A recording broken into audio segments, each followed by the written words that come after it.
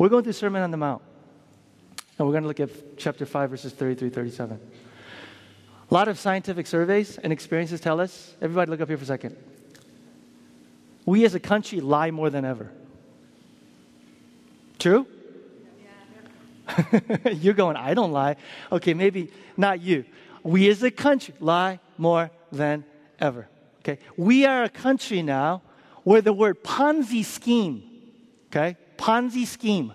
So I'll walk up to a random person and go, do you know what a Ponzi scheme is? And even if they don't follow the news, Ponzi scheme. Business leaders, CEOs, getting caught for fraud, insider trading, we shrug our shoulders.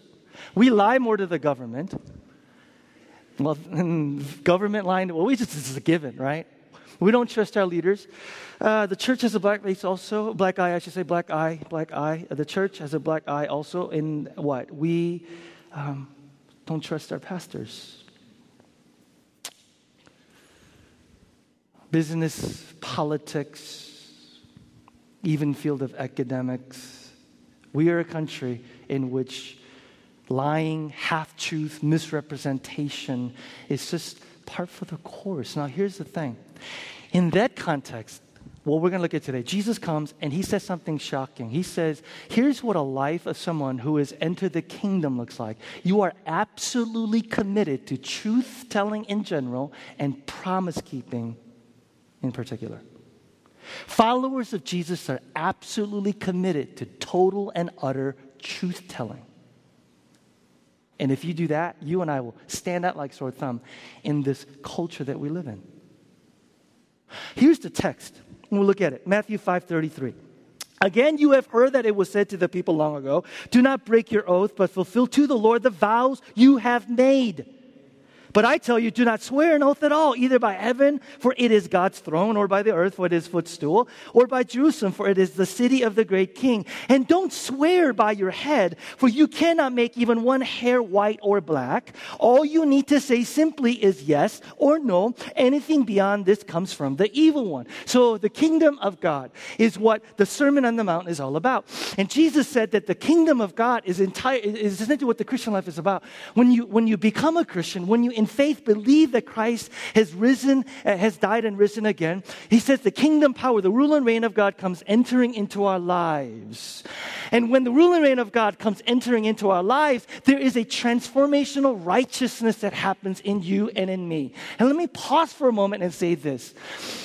If there hasn't been a transformational righteousness that has taken place in your life, if you've been a Christian for 5 years and there is no difference in the transformational righteousness in your life, if you've been a Christian for 2, 3, 4, 5 years and you are the exact same person you are today than you were 3, 4, 5 years ago, we need to pause for a moment and go, has the rule and reign of God truly come into our lives? Jesus says when that happens, everything about you changes. Because now there's a new king who enters into our lives, and our priorities, our values, everything revolves around him and everything changes. And our lives become, and I get this from Romans 12:2, unfashionable, countercultural, counterintuitive, radically different from that rest of the world. And the text that we come to today, Jesus says, a person who's experienced the rule and reign of God, there is this characteristic about you. You are absolutely committed to radical principle of truthfulness. Let's just pause for a moment and talk about this. Why is truthfulness so important? Let me just put this up here. I think it's up on the slide. Truthfulness and truth-telling is important because it's what makes you human. It's what makes you human. It's what makes you human. What do I mean? It's the fragile tissues that keeps humanity together. Lewis Smedes is a theologian, ethicist who taught at Fuller for 20-some years, said this. Let me put up this quote. He said, the only way to overcome the unpredictability of your future is the power of promising or truth-telling. If forgiving is the only remedy for your painful past, promising is the only remedy for your uncertain future. Let me just pause and say this. First, he says, the only way to truly be free and human is to forgive. Why? If you don't forgive someone, you're completely and utterly controlled by something else. One, you're utterly controlled by your past. If you don't forgive someone who has hurt you, your past has you by the throat. You're in prison. Prison of your anger. Prison of your bitterness. Some of you are there today. You're literally in a prison. You're not free. Don't take this the wrong way. You're either like a program. You're programmed, or an animal. Controlled by instincts. You're not free. You're not a human being. You are completely and utterly controlled by hate, by bitterness, anger of your past. So he says, if you want to be human, you got to forgive. Otherwise, you're in a prison. Then he says this though. The second part, he says this. In the same way, he says, making promises and keeping them.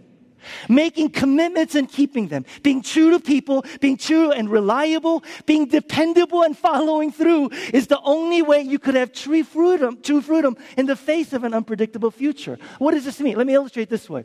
Every wedding I officiate, I'll stand and I'll say to the people, what you're doing right now is you're making a promise for the future, right? You're saying to each other, 2 days from now, 2 weeks from now, 2 months from now, 2 years from now, 5 years from now, 10, 20 years from now, I will still be here.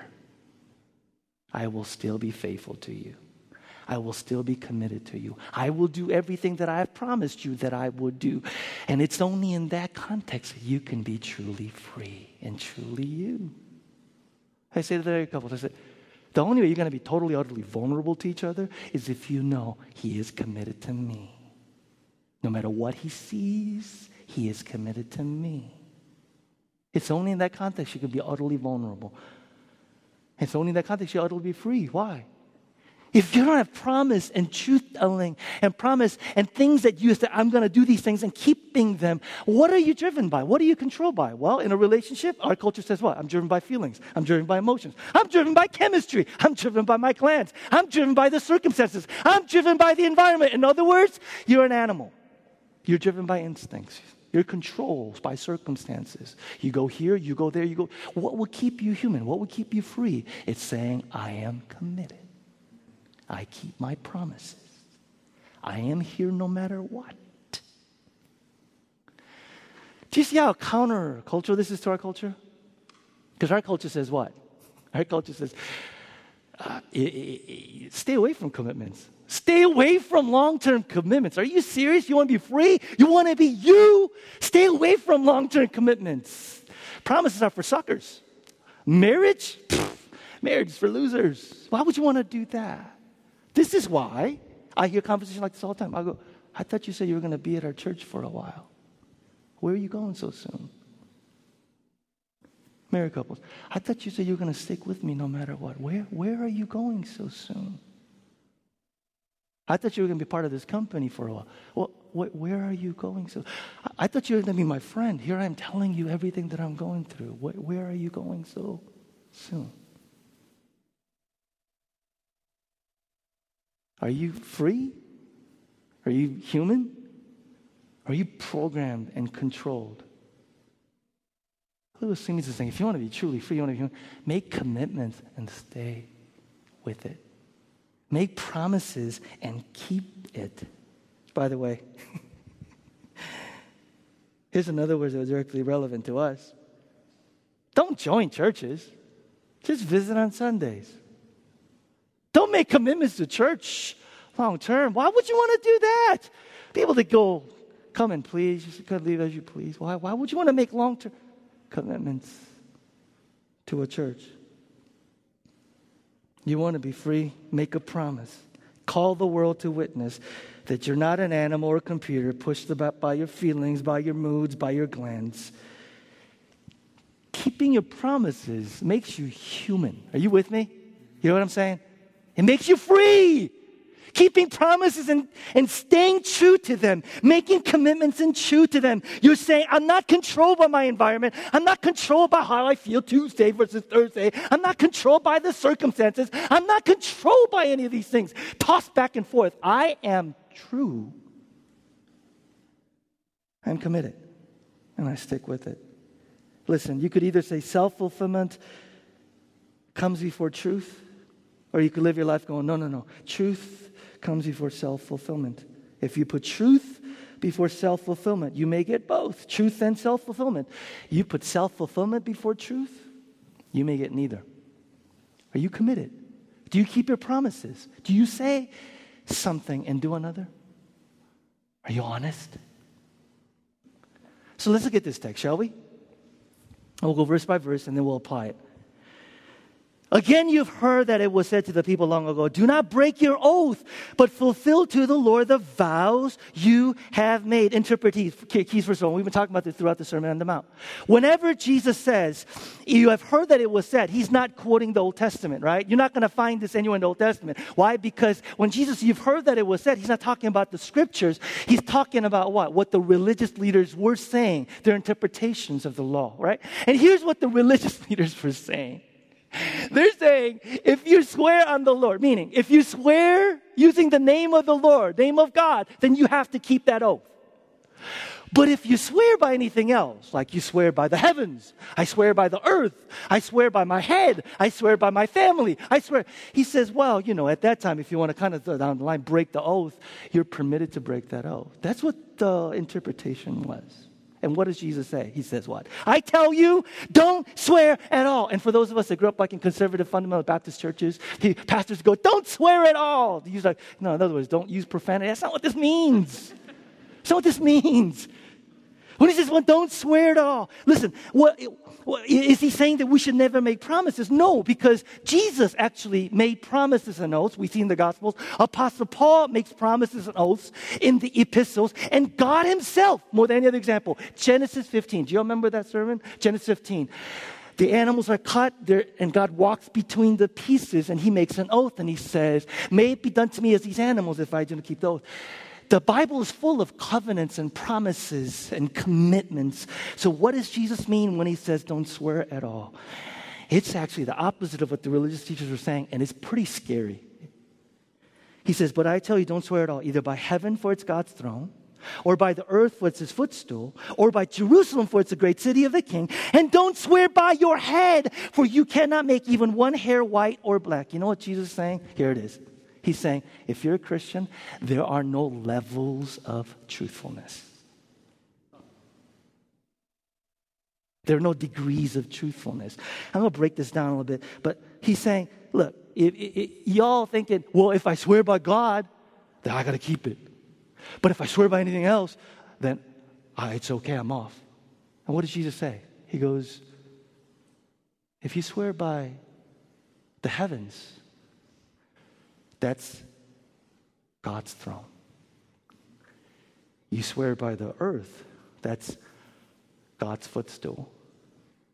You swear by the city, that's God's city. You swear by your head, yeah, God owns that too. In other words, he's saying God is everywhere and God owns everything, which means every promise you make is observed and watched.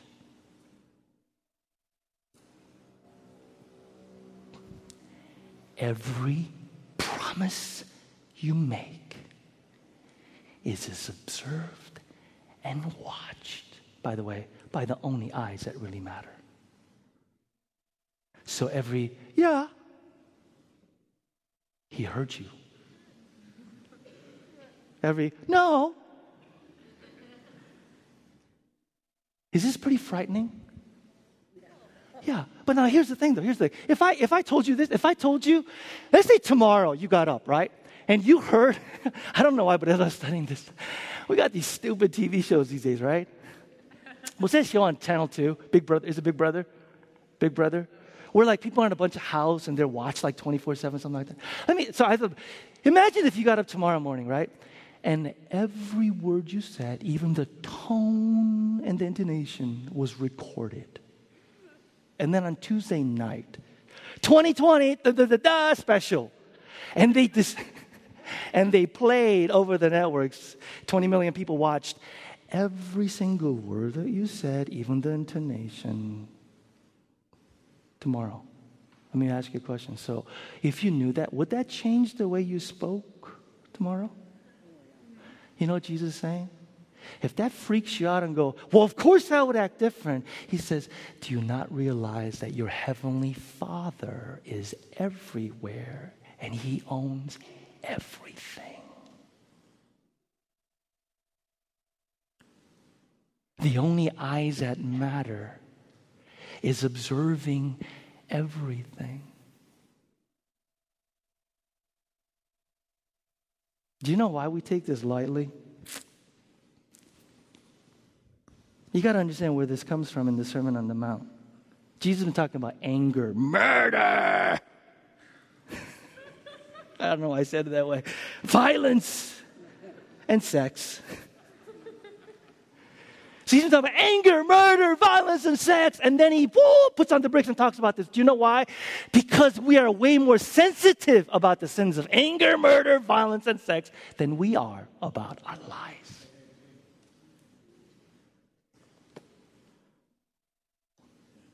The words that we say,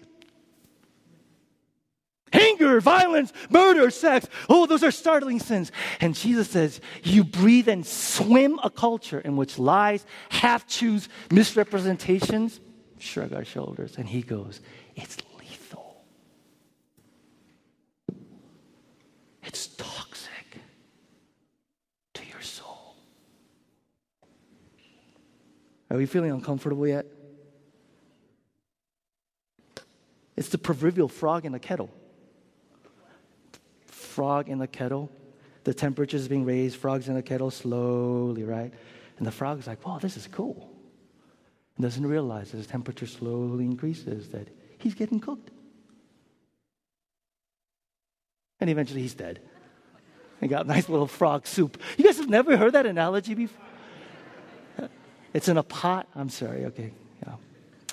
Please do remember, I'm an immigrant to this country. I came here when I was 10 years old. Please do remember that. When I sometimes I mess up and stuff like that. Let me give you an indication of our culture. I had this story from another pastor. A pastor was on an airplane, and he's sitting next to a businessman. He's trying to witness to him, and the businessman is just hostile, nasty towards Christianity. And the businessman goes, you know what, I don't believe in sins. I don't believe in sinners. It's nonsense. And the pastor looked at him and said, okay, let me ask you some questions. He goes, one, do you ever lie or exaggerate to make a sale? You're a salesman? The guy goes, well, yeah, everybody in my industry does that. Well, do you ever fill out a business expense claim that really wasn't a business expense claim? He goes, well, you know, all of us sort of. And then the pastor said, let me ask you one final question. All your travels for sales, have you been absolutely, utterly faithful to your wife? And the man just kind of looked and just stared at him, stunned. Is he a terrible person? Is he just, an extraordinary bad sinner? Is he? I would venture to guess that's our culture. Isn't that how we? Here, let me put up another quote. And I don't know who said this, so it can come from me. The children generally lie and steal and want to make reality what they want it to be is routinely observable. But the fact that they sometimes grow up to become truly honest adults is what really seems the more remarkable. And if you have if kids, the day where you look at them and they know what they're doing and yet they still lie anyway is the day that your heart just goes, oh. Where does it come from? Church, everybody look up here. Wake up to the culture that you breathe. Wake up to the culture that you and I live in. I don't care what industry or field you're in. Think even Christian, I'm going to get to that at the end, even Christian communities. And this is around what Jesus says. Look what he says. He says, verse 37. All you need so is to simply say yes or no. Anything beyond this comes from the devil. He's saying you have to understand that the battle for truthfulness is in the every little yes and every little no. The battle for your soul is not in anger, murder, adultery. The battle for your soul is I'll pray for you. Did you pray for him? Sure, son, I'll fix your bike. Did you fix his bike? Every little yes or no. By the way, I love preaching on the floor better. I don't think I'm going back there. I got to tell you guys, the thought, and I'll get to this, The thought that every single day, by the way, I didn't want to preach this sermon because it's one of those like, you big hypocrite. You big hypocrite. You big hypocrite, Peter. How dare you? Because you know why? Preachers were known to do exaggeration. I caught a fish. How big was it? It was this big. Really, it was like this big. Hey, Pastor Peter, will you? And I just casually go, yeah. I can't tell you how often I make promises and don't keep it. Why? Every little yes or no is observed. I'm accountable. I'm accountable to every yes or no as if I swore on it a stack of Bibles.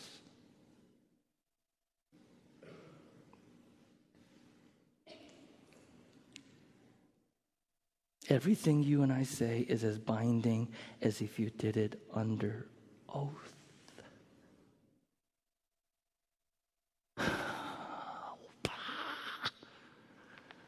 Makes me want to just keep my mouth shut, for the rest of the week.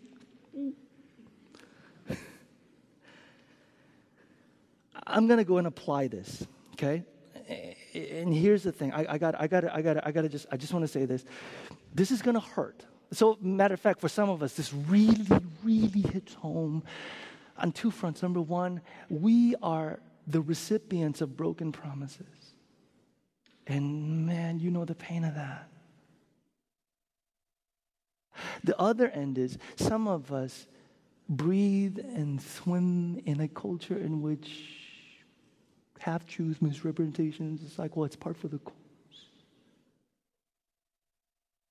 So this is going to hurt a little bit, but Jesus is a great physician, and he'll cut you open. It hurts. He'll take the tumor out. Ow! But then he eventually sews you back up. So what does it mean to say yeses be yeses and noes be no? What does it mean for a follower of Jesus to be absolutely committed to truth telling? Here it is. 1, there can't be degrees of truthfulness in what you say. There can't be degrees of truthfulness. Let me give you some examples. A lot of us make a distinction between honesty in one area and honesty in another area. Attorneys, raise your hands, please. What does it mean when you go, is this on the record? Yeah, it's on the record. That means what? Maybe I'll be honest with you, right? Yes? Dan, yes? Yeah, so yeah. On the record means maybe, because why? Because on the record means if I, fib a little bit, I might be held liable, so on the record. And then you go, is this off the record? It's off the record. Well, let me tell you what's for real. On the record? Off the record. On the record? Kind of sort of be honest, but off the record, that's when here's another one.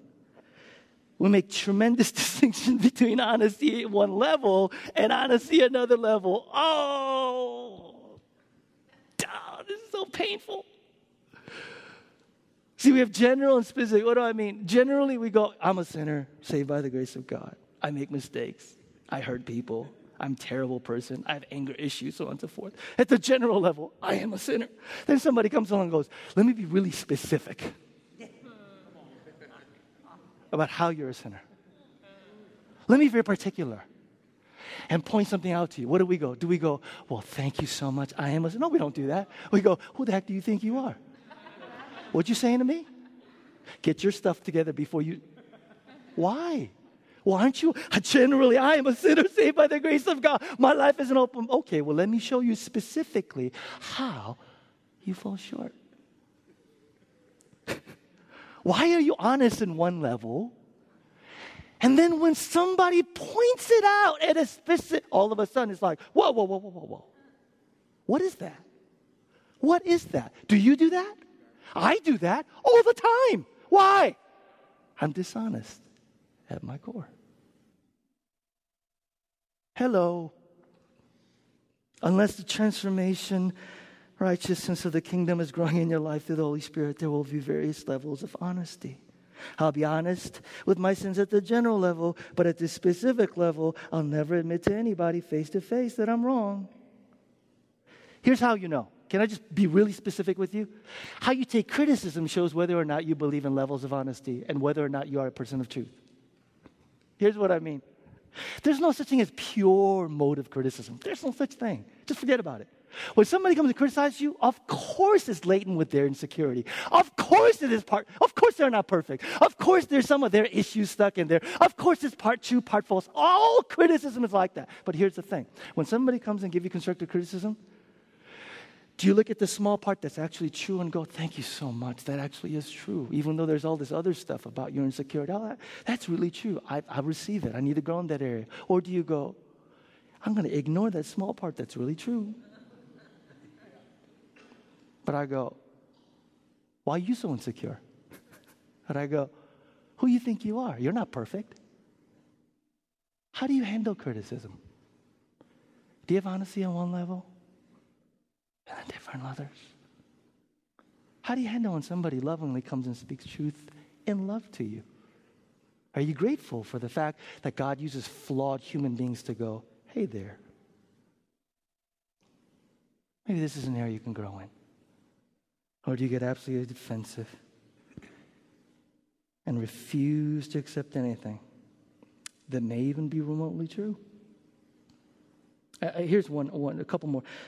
Speaking of different levels, we do that with people, right? I do this all the time. Ring, ring. Hey, Peter, it's so-and-so. Oh, tell him I'm sick. Tell him I'm busy. 5 minutes later, ring, ring. Who is it? Oh, yeah, give me the phone. Hey, how you doing? I'm doing okay. I don't even think about it. Like, depending on who the person is, I'll take your call. I'm totally available. Oh, no, I'm sick. I'm busy. Here's one others.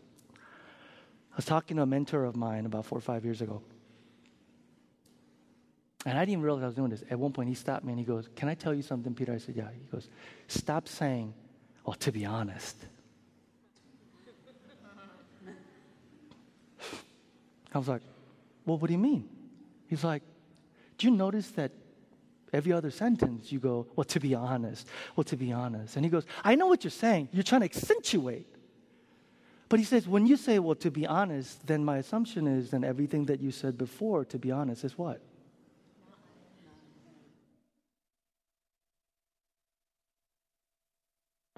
You know, it's a filler, right? It's like the word so. We go, to be honest. But if you're a kingdom follower, I'm serious. If you're a kingdom follower, think about what you're doing when you go, well, to be honest. What are you telling the other person going, so everything that you said up until now is, do I need to question it? So I'm still working on this. And so instead of to be honest, I go, well, to be blunt. Which I don't think is helpful, you know, because I don't think I need to preface it. They know I'm blunt, so I need to find something that's like redundant. Let your yeses be yeses. Let your no's be no. Don't make promises you can't keep. Don't exaggerate. Peter, preach yourself. Don't exaggerate. Peter, preach to yourself. Be accurate. Be fair. Live with integrity. Let your yeses be yeses. Let your no's be no. Guys, shouldn't our speech always be full of grace and truth? Shouldn't it always? Okay. Here's the last, and then we're just going to break this up. A person of absolute faithfulness or truthfulness, then, is a person of integrity. Do you know where the word integrity comes from? It comes from the word integer, which doesn't mean what we think it means.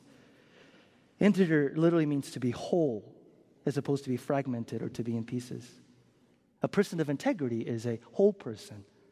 A person of integrity is a simple person, not simple-minded, a simple person. A person of integrity says and does the same thing. They say and they think the same thing. Who they are in public is the same they are in private. They are simple, consistent. Here's what a person of integrity is. And then we're going to look at the gospel and then be done. A person of integrity, first of all, is someone who doesn't say one thing and do another. This is huge. When somebody goes, will you pray for me? Pause! Because if somebody says, will you pray for me? And you go, yes, then you pray for them. If you just simply go, well, yes, whether it be because you want to look like a good Christian or you want to be the good person or you know what, when somebody says, will you pray for me? If I ask you, will you pray for me? And you say yes, pray for that person.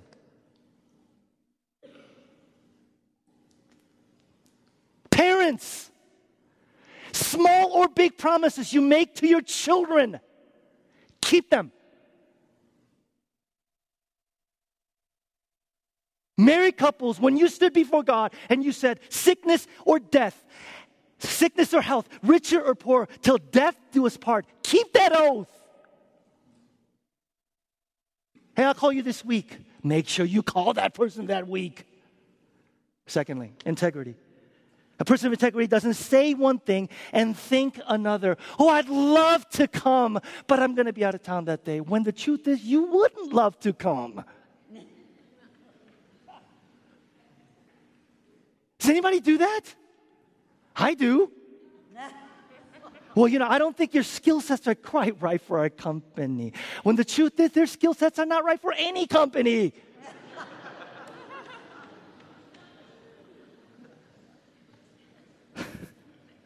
And this one at our church, oh, I'd love to get to know you too. No, you don't. No, I'm serious. It's not because you're a bad person. You don't have any room for more relationships. Why do you just flippantly go, oh, yes, and make promises that you can't keep? What you say, when you say one thing and think another, when you say one thing and do another, the Bible's saying you're not whole. You're in pieces. You're not a person of integrity. Here's a third. A person of integrity doesn't say one thing here and then say another thing over there. Oh. Major conviction of the Holy Spirit right here. Right here. You don't say one thing here and do another thing over there.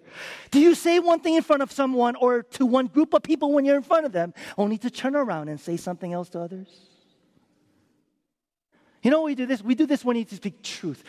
When you're a coward and you want to speak truth and love to that person and you just can't get yourself to do it because you're a coward, so you'll say one thing in front of them and then you'll turn around and it turns into gossip, slander, etc. Why do we do that? Business people, anybody own businesses? Do you portray this is who we are as a business in front of the customers, but then to your employees? How do you treat them?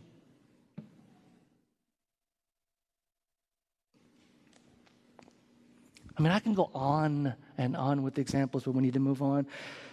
Fourth, a person of integrity. Oh, man, this is hard. Isn't one way when people are looking and another when no one is looking. Person of integrity, who you are in the light is the same as you are when you're alone in your room in the dark. A person of integrity is who you are in public is the same person that you are in private. I'm just going to speak to leaders here, leader types. People will not follow leaders with moral incongruities. They may stay with you for a little bit, but eventually if they go, they're not the same person, it will not follow you. Are you the same person you are in the light that you are in the dark? Are you the same person when you are with one group of people and then you are with others? How do you become a person of integrity? By the way, is this hard? Just one or two people. Is this hard? Tell me why it's hard. Yeah, Brian.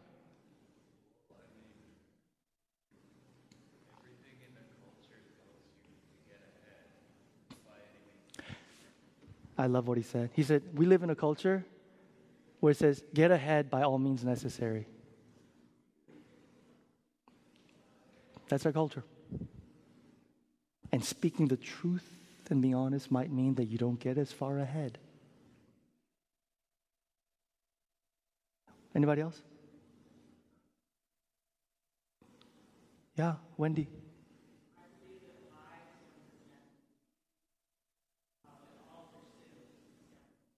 Yeah. Lies and deceit. All sins stem from that.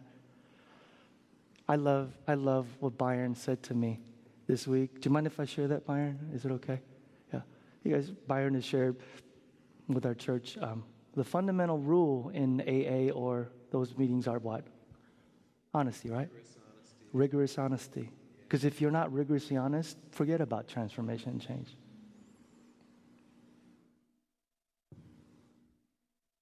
Okay, can we go to the cross and see the gospel? Because, if you grew up in typical church, the pastor at this point would be like, so go out there and be honest. Okay. We all walk out here like, okay. Feeling all like beat up, right? Let's get the gospel. You ready? Here we go. Look at verse 36. And do not swear by your head, for you cannot even make one hair white or black. There's a combination of tough truth and tender truth, and we'll be done here. What does Jesus mean when he says, do not swear by your head, for you cannot make even one hair white or black? They had hair dye back then too. Okay? Did you know that? They had hair dye back then, yes. But this is what Jesus is saying here. He says, he's been saying throughout this context, don't swear by heaven or by earth or by Jerusalem or by your head. Why? Because God is everywhere. He owns everything. God is creator. And he's saying, you didn't create your head any more than you created the city, the heavens, or the earth. God is saying, you are a creature, creator. That means that as a creature, you are bound to laws of design that govern a creature. Why should you not tell a lie? Why should you not commit adultery? For the same reason, you don't breathe when you're 15 underwater. Because if you breathe when you're 50 foot underwater, you're trying to go against the law of design as a creature, and you will what? You will die. Do you know what he's saying? You weren't designed to lie. You weren't created to lie. You were created for truth. And when you go against the design, you might not die as quickly as breathing underwater 15 feet, but eventually it will catch up to you.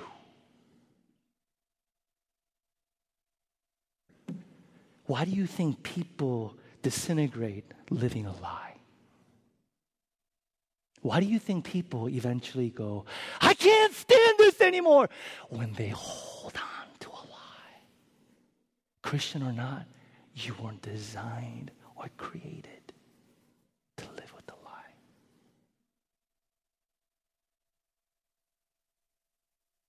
Hard truth, you can't continue to lie, half-truth, misrepresentation, not keep promises, and not just not be healthy, but live. Truly live. Hard truth. The tender truth, though, is recognize that not only are we creature, but that we are redeemed creature. Not only is he our creator, but he's our redeemer. I saw this for the first time this week, and I was just blown away. Because if you want to stand in integrity, if you want to understand integrity, you have to see Jesus. You have to see Jesus in the Garden of Gethsemane. You have to see Jesus in the Garden of Gethsemane. Check this out. He's in the Garden of Gethsemane. Everybody's sleeping.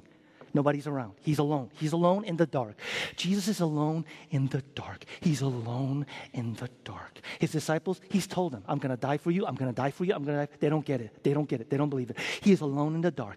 And he's about to face this. And he is about to face the most difficult, torturous thing that he will ever do. But nobody is around. Nobody is around. He is alone in the dark. And what's his prayer? His prayer is, Father, I don't want to do this, but not my will, but yours be done. In the dark alone, he stays true to his promise. When nobody's around. When nobody is around. Why? He is constantly aware that he's being observed by his Heavenly Father. The gospel says, if you look at Jesus dying in the dark for you when no one is looking, that's the only way you'll be able to live in the dark for him when no one is looking. You got to think about the integrity of what he did. You can't just feel guilty about lying. You can't just feel guilty about being dishonest. You can't just feel, because that's religiosity and that will eat your soul alive. You have to go, look at Jesus in the dark, remaining a person of integrity. For who? For me, for me, for me. And the only way that you and I will be motivated to live a life of integrity is not, I got to be better, I got to try harder, feel guilty. It's looking at your Savior and saying, what gave him the awareness and the wherewithal to remain a person, a man of integrity in the dark when no one was looking? It's that motivation that will keep you and me looking at him to be men and women of integrity when no one is looking. That's first. That's first. Listen to me watch this. You got to get this. That's first. You have to look at him, and then you have to do what he did, which is what? The only reason why Jesus remained a man of integrity is not because you and I are swayed more by the fact that 20 million eyes will be watching on national television to change our behavior. Jesus lived with the constant awareness of his Father's presence everywhere, at all times. And that was nurtured in the crucible of daily time with his Heavenly Father. You do not turn on and off. Do you know why you and I compromise all the time when nobody's looking? Because we are not aware of the presence of the Heavenly Father. Why are we not aware of the presence of the Heavenly Father? That's not something you turn on and off. It is nurtured and fostered every day. One last thing. CC, if you're not a Christian, I need to speak to you. Because if you're not a Christian, do you know where dishonesty started? Dishonesty started in Genesis 3. I'm just going to make it as simple as possible. Genesis 3, when man and woman decided to come out from under the rule and reign of God, the fundamental thing that they felt, the only way to deal with that was dishonesty. What do I mean? The starting point of dishonesty was when man and woman decided to be dishonest about their dependence on their Creator. See, some of you guys living here, you're sitting there going, well, you know, I'm trying to be an honest person, but I just can't. Here's the reason why. The fundamental starting point, and Wendy, you spoke more prophetic truth than you realize. The fundamental truth of all dishonesty was when man and woman decided to be dishonest about the most fundamental thing, and that is their dependence on their Creator. If you are sitting here today and you're going, I don't need God. I can live independent of him. I'm my own master. I'm my own Lord. I do what I want to. Christians do. Nobody tells me what to do. I do my own thing. You are lying about the nature of who you are. And if you can't be honest about your dishonesty, you'll never be honest about anything else in your life. This is why criticism is so painful to you. This is why you're so offended when somebody doesn't treat you in a special way. The road to honesty begins not with being morally perfect. If you're sitting there going, Christians, I can't be a Christian. Why? I'm just not a perfect person. Christians are perfect people. You have the gospel totally wrong. The gospel doesn't say God accepts perfectly honest people. God accepts people who are willing to repent about their dishonesty. God accepts people, no matter how messed up you are, who are willing to go, I'm going to be honest about my dishonesty. I'm going to be honest about the fact that I can't do life. I'm going to be honest about the fact that I'm dependent on him. I'm going to be honest about the fact that I've been living my life apart from him, doing whatever the heck I want to. I'm going to be honest about that. And Jesus says, you're halfway there. That is the road to living a truly honest life. If you're not a Christian or you are a Christian, and fundamentally at the core of your heart, you live with this illusion, I don't need God, I can live apart from God, then you are being dishonest about the most fundamental truth, and that is you are a creature in need of a Savior. And he doesn't require perfection, he requires deep, authentic, true honesty. That you need him. That I need him.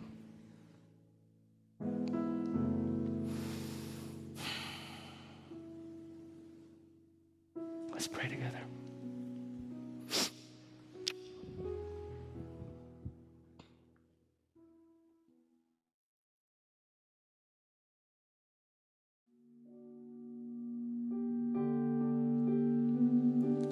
God, I pray the prayer of David. Give me an undivided heart. give me an undivided heart.